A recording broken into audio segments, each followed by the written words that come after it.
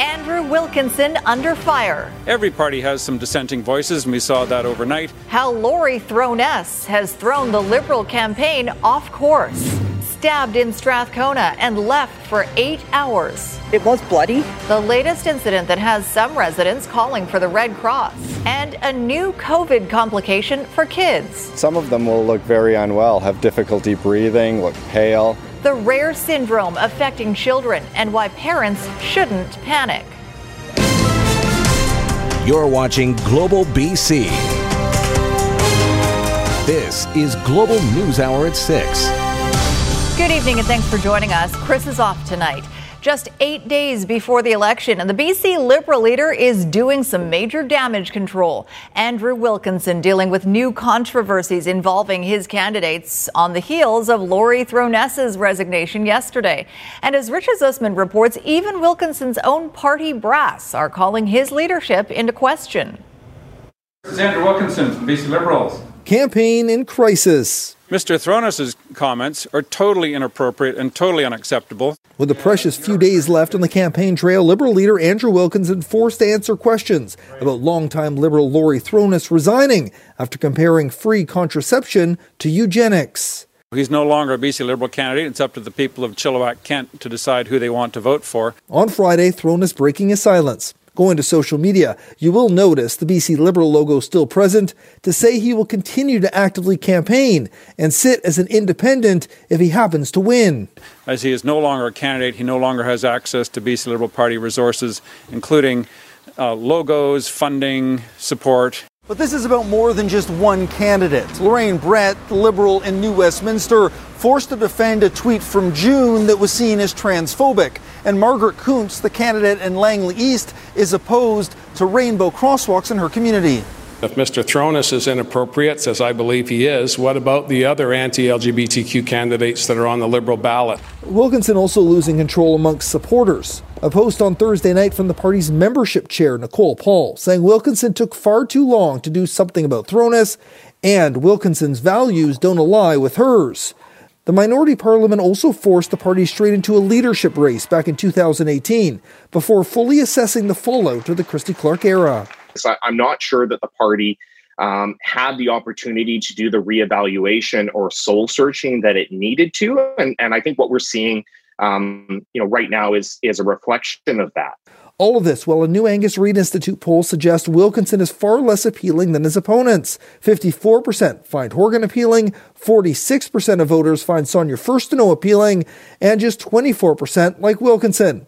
An uphill battle for a campaign heading downhill without any breaks. Richard Zussman, Global News, Victoria. Well, the NDP leader was campaigning in Maple Ridge and Pitt Meadows today. John Horgan pushing his plans to make life more affordable. Horgan spoke with some residents about the NDP policies they say have helped them with the cost of education, childcare, and more. Horgan is promising changes ahead that will help a family of four save an average of $3,400 a year with cost-cutting measures. Driving down ICBC costs will have a significant impact on families, and we continue to add up, and you total it up, and it's a significant saving. Free transit for kids under 12. If you're taking your family into town and you're hopping on the SkyTrain, or here if you're hopping on the West Coast Express, that's significant savings over time. We're confident that on average there's going to be significant savings for families, not just this year, but in years going forward.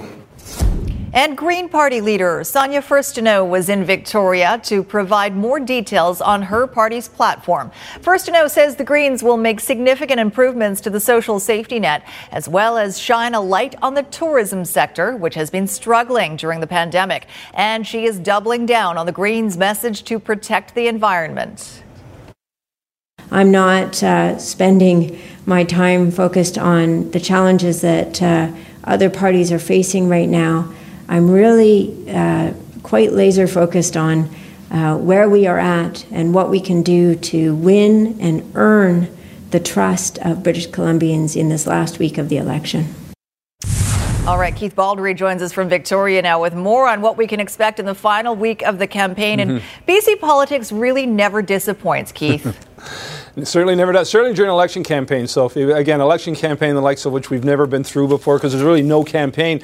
And that makes it harder for Andrew Wilkinson to gain ground here. As you saw in Richard's story, that Angus Reid poll, by my count, is the 12th consecutive poll since just a few days before the election campaign began that continues to give the NDP a double-digit lead. It's been years since we saw that in the campaign. So it's going to be interesting to see how Wilkinson changes his strategy, or if he does change his strategy in the home stretch. Will he continue to visit ridings he hopes to pick up from the NDP, or is it a different strategy that realizes victory is not in sight and merely means hanging on to the ridings they already have to avoid a worst case scenario defeat? So where he goes in the coming days tells me what strategy that is. If he goes to NDP ridings, he thinks he's going to win them. If he just sticks to Liberal ones, that means it's a hold strategy rather than one that wants to take seats from the other guys. And then what would the strategy be for the other two party leaders? Play it safe if you're John Horgan. Don't make any mistakes. You don't have to be very bold. Sonia Furstenau, again, not looking to pick up a lot of seats here. You saw she was in Victoria today. They poll very well in Victoria, Beacon Hill. Carol James isn't running again. She's going to, I think, stick to Vancouver Island. This is where the Greens are strongest and where they have their 2 seats. She wants to hold those 2 seats. If she wins one more, that's simply gravy for the Greens. It's crunch time now, isn't it? Yep. All right. Thanks, Keith. Turning now to COVID-19 in our province, we have 155 new confirmed cases of the virus today, and the total case number in BC has now risen to 11,184. Sadly, there is one new death to report, bringing that total to 251. 72 people are in hospital, 26 of them requiring treatment in the ICU. 9,387 people are considered recovered, leaving us with just over 1,500 active cases and 3,713 people in isolation. Well, for the second time in less than a month, Vancouver police say someone attacked in Strathcona Park waited alone for hours before help was finally called. Rumina Dea has more from one of the witnesses who found the latest victim and reaction from those in and around the encampment. The injured man was right here, wrapped up in, I think it was a sleeping bag or some sort of blanket. David Lane, one of several Good Samaritans first on scene. Lane applying pressure to the victim's stab wounds. I saw a large puncture wound on his shoulder and a serious injury on his head. And from what he was saying, there were more serious injuries on his arms and legs. Vancouver police believe the 46-year-old victim was stabbed in a tent in Strathcona Park around midnight. 8 hours pass before the victim is discovered on the edge of the encampment. Before paramedics or police were involved, 8 hours had gone by. I mean, how would you like it if your family member was left for 8 hours suffering? It's not right. We at Camp KT know nothing other than what we've read in the police media release. We find any violence really disturbing. It's the second time in weeks. Another man, brutally assaulted, found lying on the ground in the tent city. No one called 911 for almost 12 hours, say police. These incidents are becoming regular. It's a public safety crisis, says the Strathcona Residents Association. A recent shooting, chainsaw incident, a loaded semi-automatic rifle, etc., etc. We need immediate emergency action. And, you know, I want to see the Red Cross come in if need be, because clearly the government is unable to do their jobs. In this latest disturbing incident, police say 2 suspects have been arrested. It's not particularly unusual to see people lying on the sidewalk around here. The victim in critical but stable condition, thanks to Lane and the others who jumped in to help. Rumina Dea, Global News. Well, for the first time since John Britton pleaded guilty to methodically executing 4 of his former neighbors, we're hearing from the families of his victims and his ex-wife.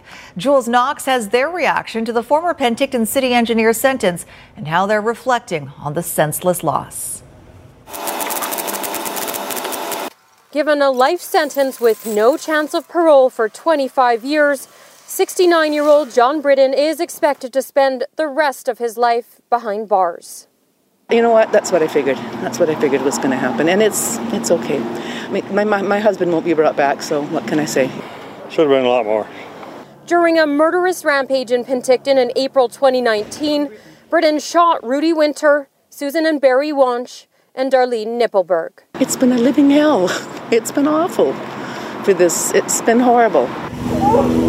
In court Thursday morning, Britton stood to address the families of his murder victims, tearfully choking out words of apology. I'm not sure whether I'm ready to accept it yet. I don't know. I don't know how sincere it was. It certainly looked sincere when he was saying it, but I don't know if I can accept it just yet. Court heard that at the time of the crime, Britton was still close with his ex-wife, Catherine, who had a series of ongoing grievances against her neighbors. They became Britton's victims when he snapped. Kathy Britton releasing a statement through her lawyer saying Britton's actions not only destroyed the lives of the families of the victims, but her life too. She says she cannot fathom how he could ever believe that in taking these lives, he was somehow helping her. What has it done to my family? It's made us all extremely angry and upset and short with people. It's devastated us. It has absolutely devastated us. Family members of the murder victims are relieved court is over, but say nothing will ever fill the gaping holes in their hearts.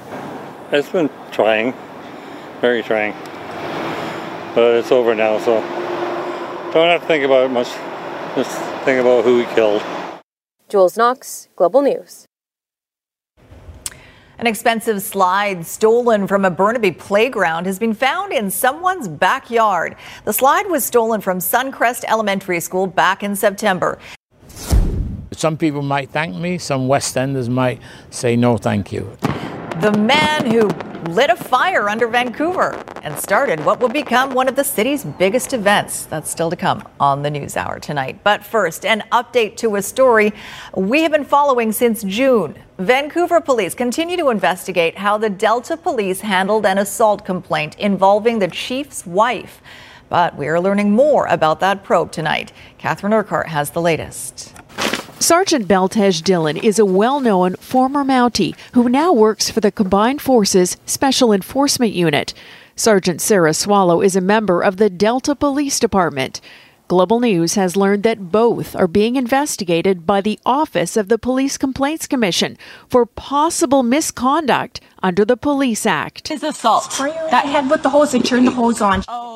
The OPCC probe concerns how a high-profile case was handled after Delta Police Chief Neil Dubourd's wife Lorraine was accused of assaulting Kieran Sidhu. The Surrey resident said a rising tide forced her to climb the rocks in front of the Dubourd home and touch their fence. She went and got her hose and sprayed me. A criminal investigation by Surrey RCMP resulted in charges being recommended against Lorraine Dubourd, but instead she was given alternative measures. Sidhu says she has never been advised of what those measures are. The OPCC's probe into how this case was handled is being conducted by Vancouver Police and is expected to conclude in the next few months. Catherine Urquhart, Global News.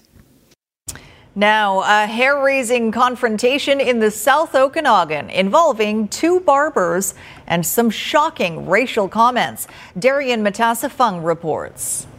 Being new in this country, that this is stepping on toes. An Okanagan barber found himself on the receiving end of racially charged comments when he was confronted by his competition. Surjit caught the incident on video. Why you come other town? I live here. How long you live here? How long have I lived here? Mm-hmm. What do you mean? I live in Osoyoos. So what? Why don't I You have a barbershop in Oliver. Why would you bother coming here? Why would you do that? Surjit, a South Asian man who's lived in Canada for 8 years, opened his newest barbershop in Osoyoos at the beginning of the month. Less than 3 days later, Suzanne Gerard, who owns a nearby barbershop, paid him a visit. If that was me next door, there's no way you'd be open here. No way. Surjit was confronted with a lecture and some pointed comments about his ethnicity. Gee, okay, let me explain it to you this way. That's like me going to India and being a new guest in the country and then totally disrespecting your people and not caring about what other people thought. Surjit says the shocking encounter prompted him to emotionally withdraw, even closing his shop for a few days. I'm really upset for 2-3 days. Yeah. When confronted about her behavior and language, Gerard insists she's not a racist. but remains disappointed his barbershop was granted a license so close to hers, only a block away in the South Okanagan town. It's great that they issued him a license. Of course, it's a free country, but not so close. It's just bad taste. It's unprofessional, and it's just disrespect on every level from everyone. Surjit has since reopened and is moving forward with his business plan. Yeah, don't worry for haters. Hard work, then you grow. So you're not worried? You're not leaving? No. I stay here. Why are you leaving? Hard work, then don't worry for haters. Darian Matasafang, Global News, Osoyoos. Up next, biofuel under fire. We are not clear-cutting an old-growth forest. A BC company taking heat over its latest wood pellet project. Also ahead, battleground Surrey, where political fortunes could swing in the provincial election. Emergency crews are on scene to a crash here in New West. It's Scott Brunette, completely closed in both directions between East Columbia and Braid. In celebration of Set for Life Scratch and Win's 20th anniversary, every ticket is getting a second chance to win. Visit setforlife.ca for details. 19 plus to play. I'm Trish Jewison in Global One, high above a crash in New Westminster. Environmentalists are raising red flags about proposed old-growth logging near Prince George. As Paul Johnson reports, they say the trees are being cut down to service an industry that is supposed to be using waste wood. Hiking through the forest recently near Prince George, conservationists stumbled upon this. Discovered that there is actually an area where a pellet company has a license to harvest for pellets. What tipped them off was the red flagging tape that's usually the sign of an imminent logging operation, which is common up here. What disturbed them, though, was that the company that got the provincial license to cut the forest is Pacific Bioenergy, a Prince George company that grinds wood into pellets to be burned for power overseas. While the industry isn't new in BC, traditionally it's used wood waste generated from other logging operations. But in this case, many of the trees will be logged for the express purpose of grinding them into pellets. From our perspective, we don't think that's a very good use of old-growth forest. We are not clear-cutting an old-growth forest, and we do not clear-cut as a general practice. John Sterling is the CEO of Pacific Bioenergy. He disagrees with their characterization of that forest as being old-growth, and says they plan to leave a third of the trees standing, sell the best logs to sawmills, and make pellets with the other third. As a company, we're trying to be innovative and take a different approach, and that includes being the primary harvester for this area. Well, they may disagree about the designation of old growth. No one disputes that decades of industrial logging in the area have left only fragments of the original forest left. This is one of the last areas left where they have not logged. Don Wilkins has had trap lines in the area for more than 30 years and says plans to leave a third of the trees is better than nothing, but he'd prefer Pacific Bioenergy go back to finding wood from existing cuts. Because it's an old growth, what is the 30% they're going to leave? Well, it's going to be the 30% they don't want. Paul Johnson, Global News. BC's fastest growing city is also expected to be at the center of a lot of drama come election night. Surrey and White Rock are divided into 9 ridings, and 3 of those are seen as swing ridings, where the party's promises on policing, extending SkyTrain, and building new hospitals could prove to be the difference. Nadia Stewart has more on Battleground Surrey. There are 32 candidates vying for one of the 9 seats in the Surrey-White Rock area. And while there may be some new names on the ballot, what matters to voters here remains the same.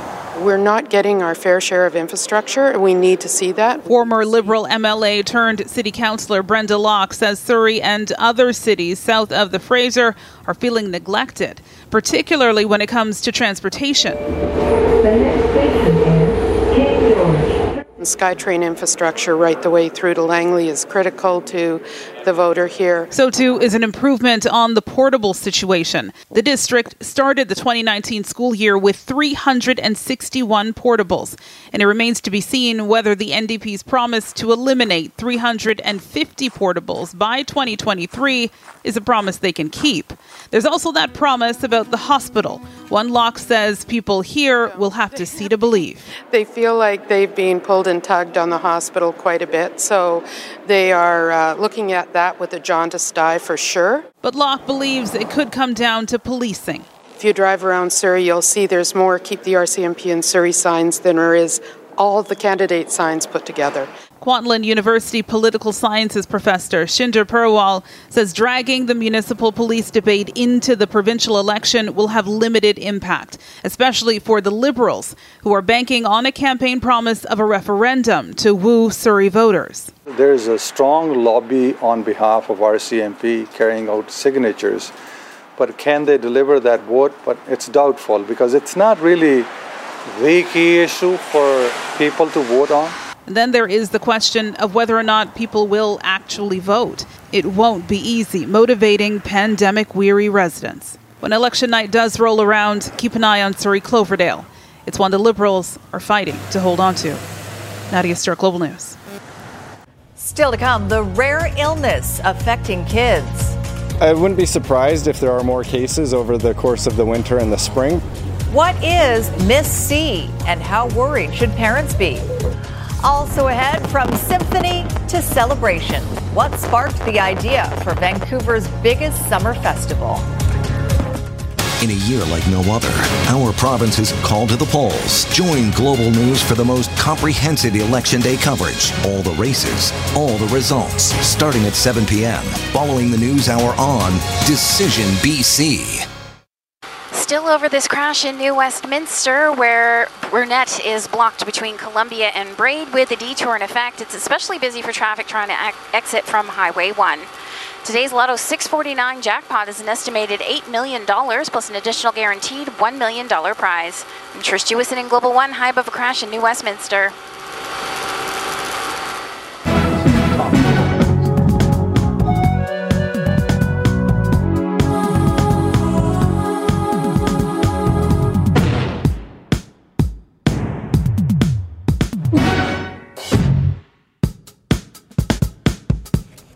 For the past 30 years, the skies over English Bay have lit up with fireworks every summer, except, of course, this past summer. The fireworks festival that had a couple of names that attracted millions over the years has become a major attraction for the city. Squire Barnes now with how it all began in 1990. Okay, it's an obvious line, but the 1990s started in Vancouver with a bang. Actually, a lot of bangs, because 1990 was the first year of what was then known as the Symphony of Fire, a three-country fireworks competition at English Bay, an idea imported from Montreal by Raymond Greenwood. It was an offshoot of the Expo celebrations in Montreal. I saw that event there, and then I came back to Vancouver with my wife and said, let's do it in Vancouver. The idea was loved, except for one thing. Its sponsor was Benson and Hedges Tobacco. The doctors and people against smoking were definitely against it. And they made a lot of noise, and we had to go to the Parks Board many times to get it approved. The very first night also caused consternation because more people showed up than they thought would. It caused massive traffic jams in the West End. The buses on Davy Street were actually jammed. People were walking on top of them. He was having a good time. No, it was you. No, it was he was on the bus. He was on the bus. It was a great success, but it definitely got the politicians and the City Hall staff all quite concerned.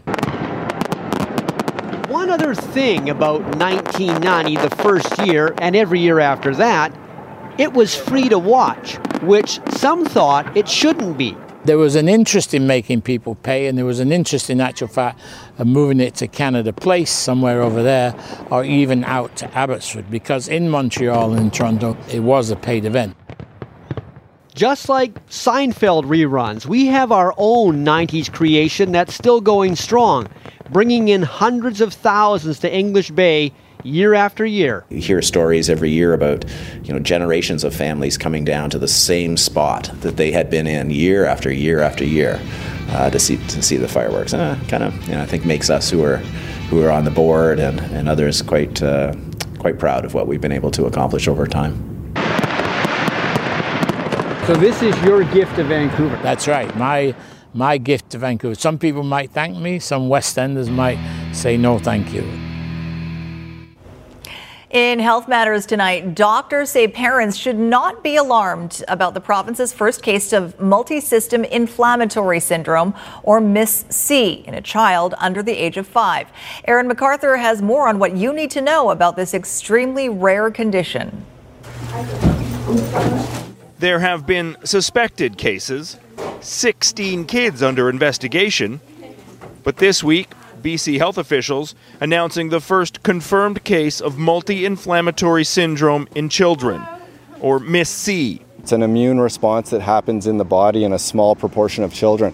The syndrome first came to light in wake of the first wave of COVID-19. Kids were getting sick, not with COVID symptoms, but with something else, often weeks after any initial exposure to the virus.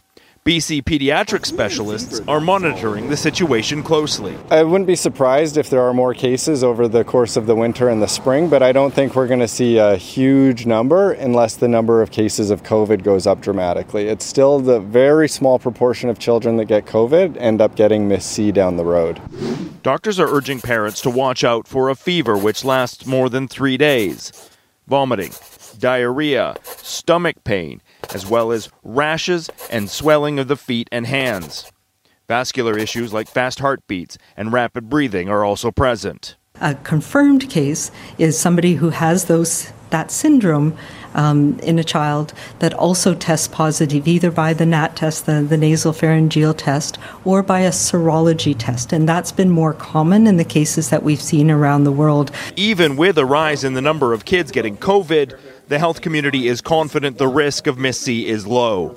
This is a very rare condition so far in BC, and even amongst those with COVID. So to date in BC, there have been just over 1,000 children with COVID, and we've only had one case of MIS-C.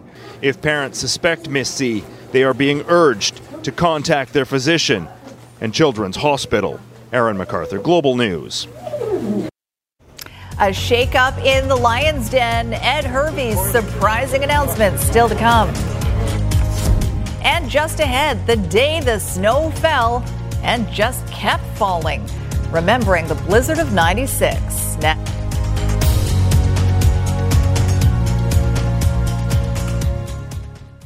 You're watching Global News Hour at 6. All right, time to check our weather forecast with meteorologist Christy Gordon. Oh, it's cold, it's miserable. Mm-hmm.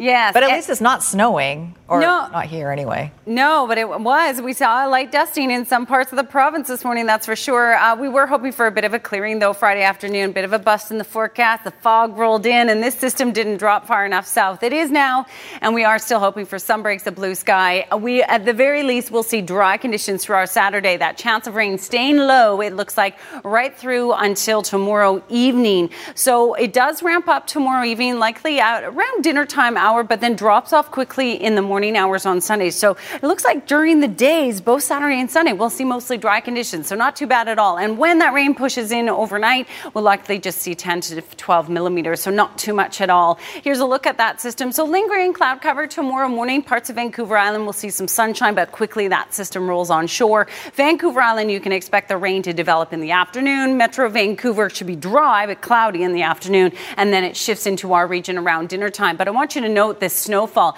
Yes, we're certainly expecting snowfall over the higher mountain passes that Saturday into Sunday morning. Temperatures have plummeted right across the province. So look at this. BC Peace River tonight down to minus 17 with the wind chill and not warming up above the freezing mark tomorrow. In Prince George, you're expecting about 1 degree tomorrow afternoon. So below seasonal across many regions, including us. So only warming up to about 12 degrees. And again, I am expecting dry conditions until about the dinner time hour tomorrow tomorrow, and that takes us into Sunday morning. Sunday, though, for the most part, is also looking dry. All right, I'll leave you with your Central Windows weather window, which is nice. We had a lot of rainbow shots in the last little while. Thank you to Jessica for this one in Black Creek. Now, before I let you go, we have been looking back at the top stories of the 1990s, and for those who lived in the South Coast, the biggest weather event really stands out. It's hard to forget. Yes, some call it the blizzard of 96, others a Christmas snowstorm of 96. Either way, let me take you back. December was already a cold and snowy month with 3 to 4 times more snow compared to average. But to everyone's surprise, the worst had yet to come. On December 29th, right in the middle of the holiday season, a snowstorm unlike any had seen before buried the region in record-breaking snow. 65 centimeters of snow fell in Victoria in one day. That's 5 times the monthly average and the most amount of snow the city has ever seen in 24 hours. The city came to a complete standstill as cars and homes were covered in more than 2 feet of snow overnight.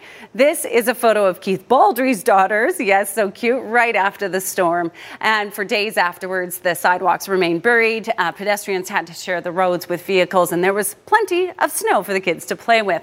Now in Vancouver, they had a record-breaking 41 centimeters of snow. Highway 1 was shut down, the airport was closed, and transit was paralyzed. Even a Canucks game was cancelled.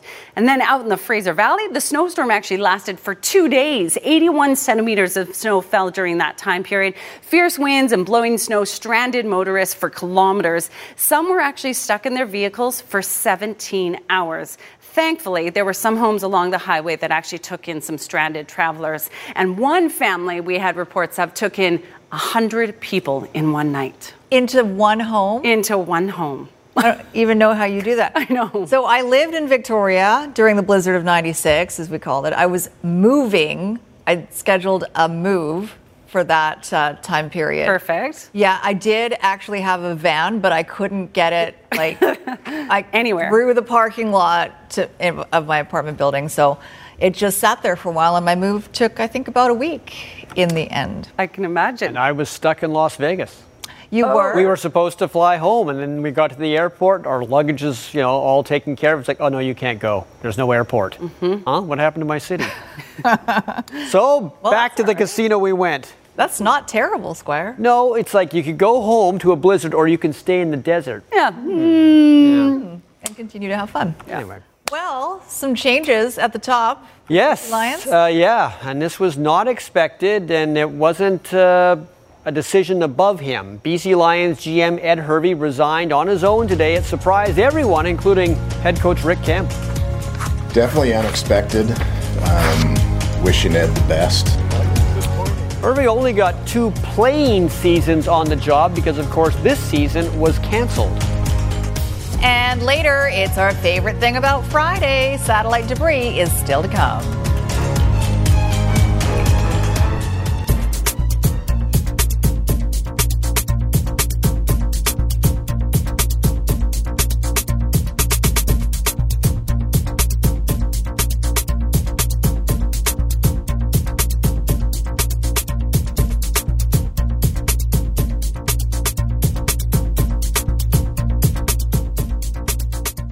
COVID surprises just keep coming, Squire. Yep, although, I don't think this one has anything to do with COVID. The 2020 surprises. Well, you're right, 2020. Yeah, this has been a bad year. And to think we celebrated it when it came along. Thanks for that, 2020. We've learned that lesson. Yeah, the BC Lions, I know, 2021, we're not saying anything about you until you prove us wrong. The BC Lions have lost an entire season because of COVID-19. And now they've lost their general manager. Ed Hervey surprised everyone at Lions headquarters today by quitting for what he called personal reasons. Ed Hervey's 2 seasons with the Lions were mostly forgettable, but in fairness to Hervey, he was just laying the groundwork for what he was hoping to be a much brighter future. Under Hervey, the Lions went 14-22, missing the playoffs in 2019 when Hervey took a chance on first-time head coach Devon Claybrooks. That was a disaster. The Lions went 5-13, and Claybrooks was duly fired. His replacement, Rick Campbell, has yet to coach a game here, but he's known Hervey for many years and feels it is a loss for the organization. He's a real caring guy. He cares about it, and the thing I like about Ed is he just wants to win, and so that's why I felt fortunate to come here. With the CFL's future still cloudy, the Lions won't replace Hervey right away. For now, Campbell and Director of Football Operations Neil McAvoy will run the show. The sudden departure of Hervey was a shock, but that's pro sports. You know, the sun's going to rise tomorrow and the world's going to keep going and all the other teams are working, and so we need to make sure we do too so that we're ready to go. When the Lions do get around to seeking a replacement, G. Roy Simon should be high on the list. He's been a scout and talent evaluator with the Lions since 2015 and is deserving of consideration to get his first shot as a CFL general manager. New England Patriots reserve offensive lineman James Ferentz tested positive for COVID-19, which forced New England to cancel practice today. Apparently, they fear a second player might also have contracted the virus. As of this moment, their game with Denver this Sunday is still on, but that could change depending on what the NFL decides. Because of previous positive tests, the Patriots have only practiced once this week. Joe Thornton, whose career is even longer than his beard, is going to be a Toronto Maple Leaf next season. The season, of course, is supposed to start in January. He signed a one-year deal with the Leafs for $700,000. This guy loves to play. Until the NHL season starts, he's playing in the Swiss League with Davos. He's 41 years old. He's played 22 seasons in the NHL. He was drafted a year before Elias Pettersson was born. That's how long he's been around. All right, on to Game 6 of the ALCS. Tampa Bay still trying to win this thing against Houston. The Astros just won't go away. This is a team that made the playoffs because they expanded the playoffs this year. They were below 500 in the regular season, but George Springer with a base hit scores 2. Astros up 2-1 in the 5th. In the 6th, Kyle Tucker is going over the wall. Solo shot, and the last time we checked, the Astros had a pretty healthy lead, 7-2 in the 8th inning. On to tennis. Quarterfinals, St. Petersburg Open in Russia. Denis Shapovalov against veteran Stan Wawrinka. Opening set, Shapovalov. Oh, very impressive. Wins it 6-4. Nice shirt. And in the second set, Shapovalov with the lunging return. Oh, what a finish. What a dig on. He would win this in straight sets, so he's off to the semifinals, which are tomorrow.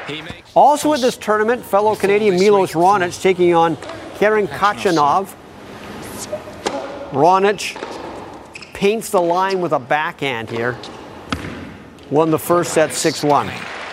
Had 15 aces. Took the second set in the tiebreak, so he's on to the semis. If he and Shapovalov win their semifinals, it'll be an all-Canadian final. He hasn't dropped serve. Shadow Creek in Las Vegas, North Las Vegas. Latest PGA stop, the CJ Cup, and Xander Schauffele, 7 birdies on his first 9 holes. So he has the lead at 14 under par. Adam Hadwin is even par. Nick Taylor, also of Abbotsford, +1. There you go. All right, Squire, thank you. Let's check in with Ann Drua for a look ahead to Global News at 11. Ann? Thanks, Sophie. Just a week after a teenager died under mysterious circumstances at a Surrey strip mall, the police watchdog has released its report on the case. The 17-year-old suffered a fatal gunshot wound shortly after RCMP arrived to investigate a reported robbery, when investigators determined from security cam video. That story and more when you join us tonight at 11 o'clock. Sophie? All right, sounds good. Thank you, Ann. Stay with us. Squire will be back with satellite debris next. All right, it is Friday, so we give this time to Squire. Yes, thank you very much. This first one, you know how they always say, oh, that dog's hypoallergenic? This one really is, because I think it's a puppet. So this is a dog I could have and never sneeze around. Here we go.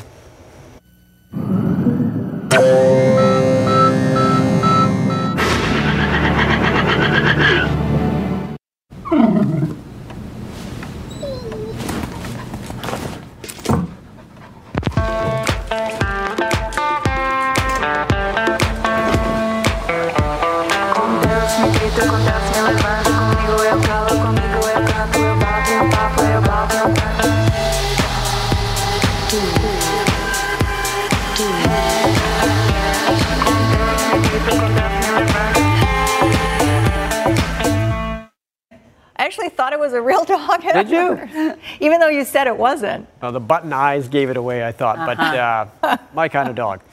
Okay, Kristen Bell, the actress, she does everything. Now she sells hand cream. What does Happy Dance feel like?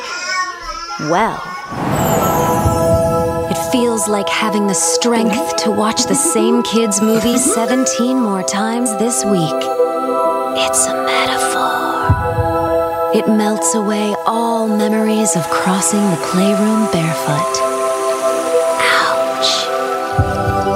It's the rich, luxurious feeling of having successfully kept another person alive for 4 years, 3 months, and 26 days. Mom, can we get a tiger? No! Make that 27 days.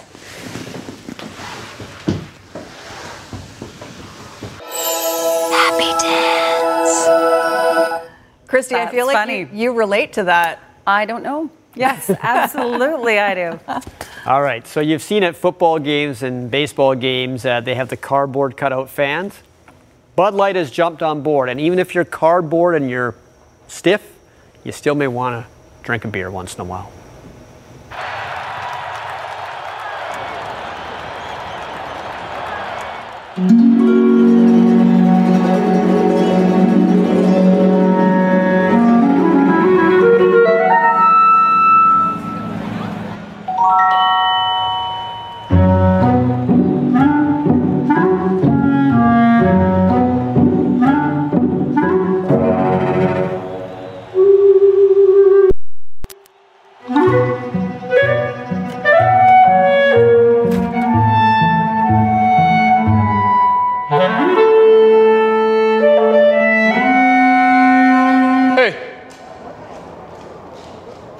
Can I help you?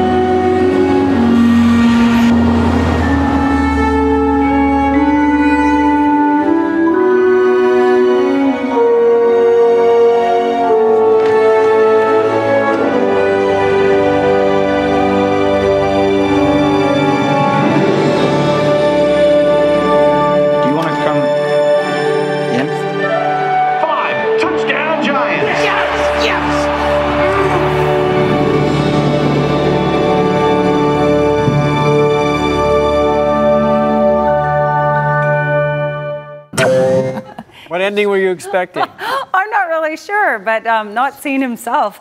That's hilarious. Do you want to come in? Well, I mean, they're best friends, right?